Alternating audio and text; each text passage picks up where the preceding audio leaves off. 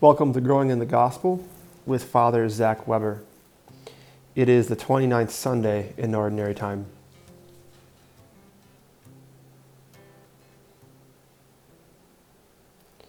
Well, welcome to Growing in the Gospel again. Father Zach here. Blessing to have you join me on the podcast. I just want to give a quick shout out to the Focus missionaries in the community at University of Minnesota Duluth. I was just up there last week on vacation. Plus, blessing to be with them. Beautiful community. Father Mike Schmitz is doing amazing things up there, and the missionaries are just beautiful souls. One thing I just really enjoyed seeing Father Mike do was see him bring his Bible to Mass, and then also seeing the Focus missionaries bring their Bibles and notebooks to Mass, just to see them hungry. So if you want to make your priest happy, go to Mass, bring your Bible, and actually tab it up. Put some tabs in there for the readings, and come to be fed. Looking to be formed. So just one thing I want to say thank you to them for their hospitality towards me, and then also the visiting the students that were on mission trip with me in Trinidad a few months ago, but also then going down to Minnesota State and watching a few of the missionaries play volleyball, which was awesome. They won all the games, and then visiting with them. It was a really beautiful time, and I just learned so much from all of them, and I was really grateful to be with them. But we're here for growing in the gospel. So our gospel this week comes from the first few verses of chapter 18 of Luke. So we're going to go through Luke 18 through 1 through 8. So just encourage you again to call upon the Holy Spirit. If you have a Bible, pull that out. Catechism, always call upon the Holy Spirit, and don't be a lone ranger. Ask a friend, maybe to listen to this podcast or to do Lectio Divina or do a Bible study on this particular gospel, because we're going to see a theme with all the readings, and also going into next week and even from the previous week of persistence, not giving up, and the beauty of continually asking the Lord for what He desires us to do, but also to do what He asks us to do, for the grace to do that. So our gospel begins with, Jesus told His disciples a parable about the necessity for them to pray always without becoming weary. He said, "There was a judge in a certain town who neither feared God nor respected any human being. And a widow in that town used to come to him and say, 'Render a just decision for me against my adversary.' For a long time the judge was unwilling, but eventually he thought, 'When it is true that I neither fear God nor respect any human being, because this widow keeps bothering me, I shall deliver a just decision for her, lest she finally come and strike me.' The Lord said, 'Pay attention to what the dishonest judge says. Will not God then secure the rights of His chosen ones who call out to Him day and night? Will He be slow to answer them? I tell you, He will see to it that justice is done for them speedily. But when the Son of Man comes, will He find faith on earth?'" The gospel of the Lord. Praise to you, Lord Jesus Christ. So always, the gospel of Luke's been really hard to preach on. So I'm going to hopefully give you some encouragement with this gospel, because it can be a tough one. But again, we're picking up from Gospel of Luke.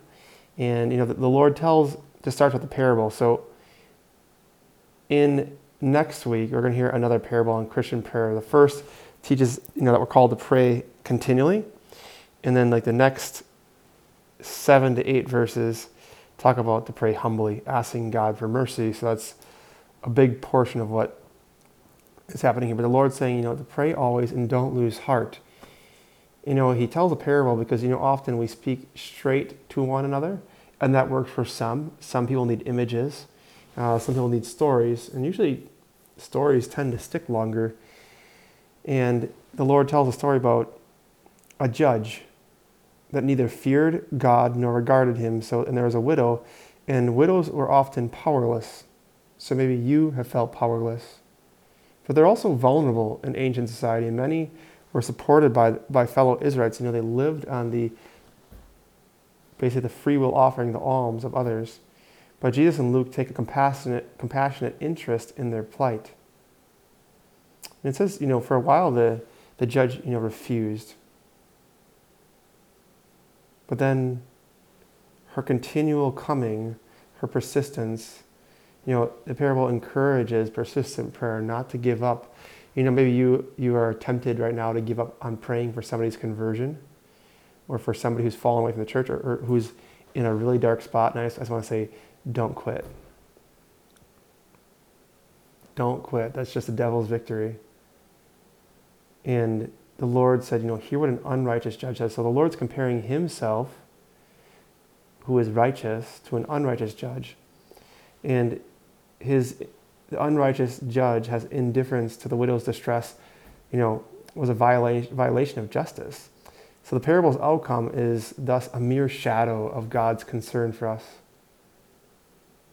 Let me just read that again. The parable's outcome is thus a mere shadow of God's concern for us. It's just an ounce of how much Jesus, the Holy Spirit, the Father, God, is concerned about you and your loved ones that you pray for. If an unjust and callous judge will vindicate a persevering widow who is powerless, think of how much more the Father will come to the aid of his prayerful children. That's what we're called to do. It comes to vindicate, to set us free. And maybe you're just so tempted right now to quit. You're just holding on by a thread. I just want to encourage you to, reflect on times where you've had hope, where the Lord's given you hope. It's getting darker and darker every day, and that can sometimes even take a physical toll on our bodies. I just want to encourage you to stay in front of the light, stay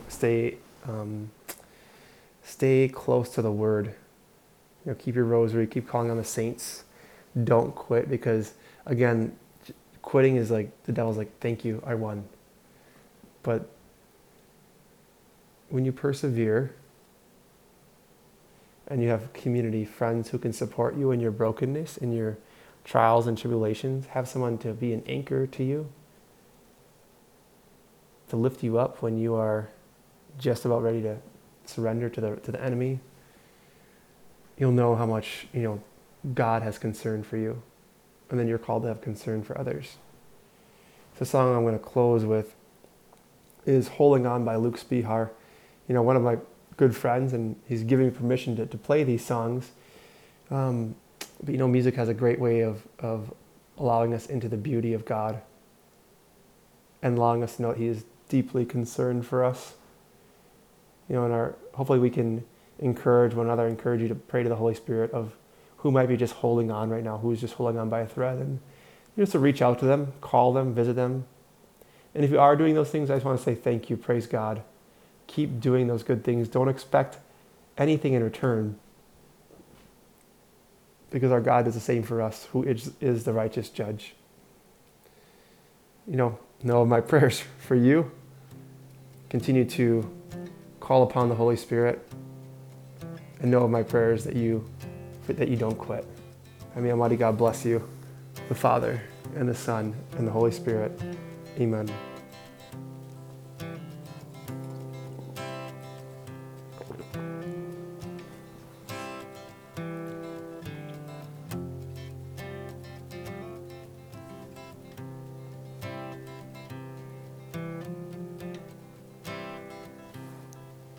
I'm holding on to whatever I can find.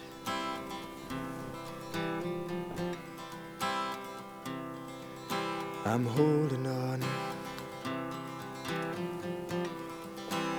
for I'm afraid I will lose myself if I let go.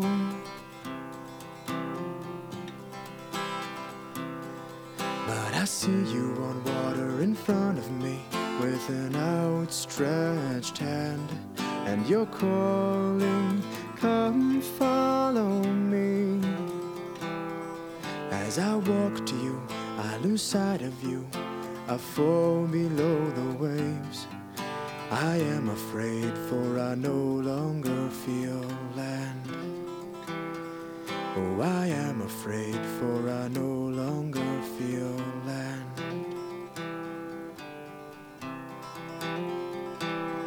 So I'm holding on to whoever I can find.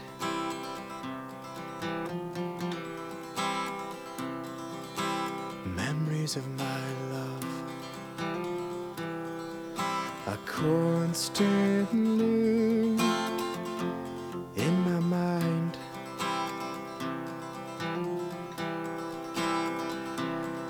And I want to feel the comfort where I felt it before.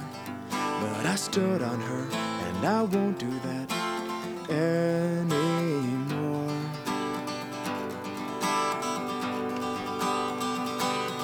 So I'm holding on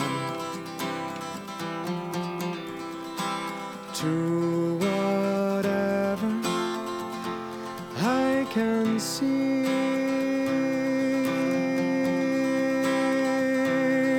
But these images are no longer real to me.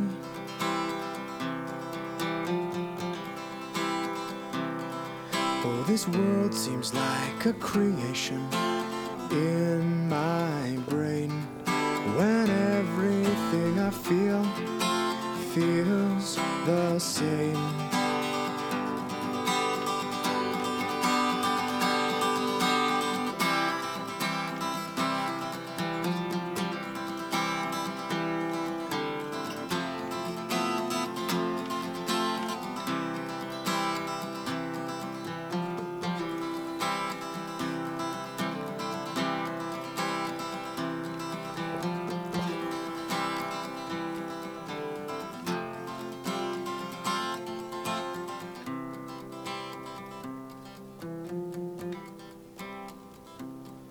Well, I held on too tight, and my life slipped through my hands. Oh, that I thought I knew, I no longer understand.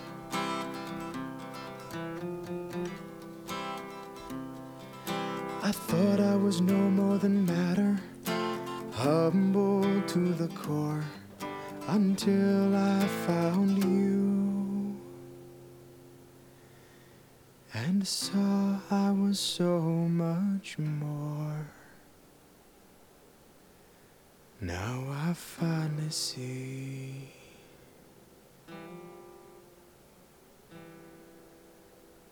just what I was looking for.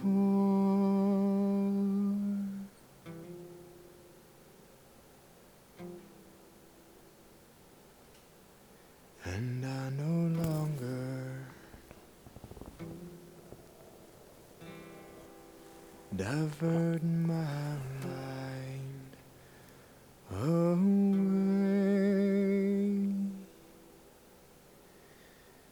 And I'm finding peace, at the very least, in knowing what is true.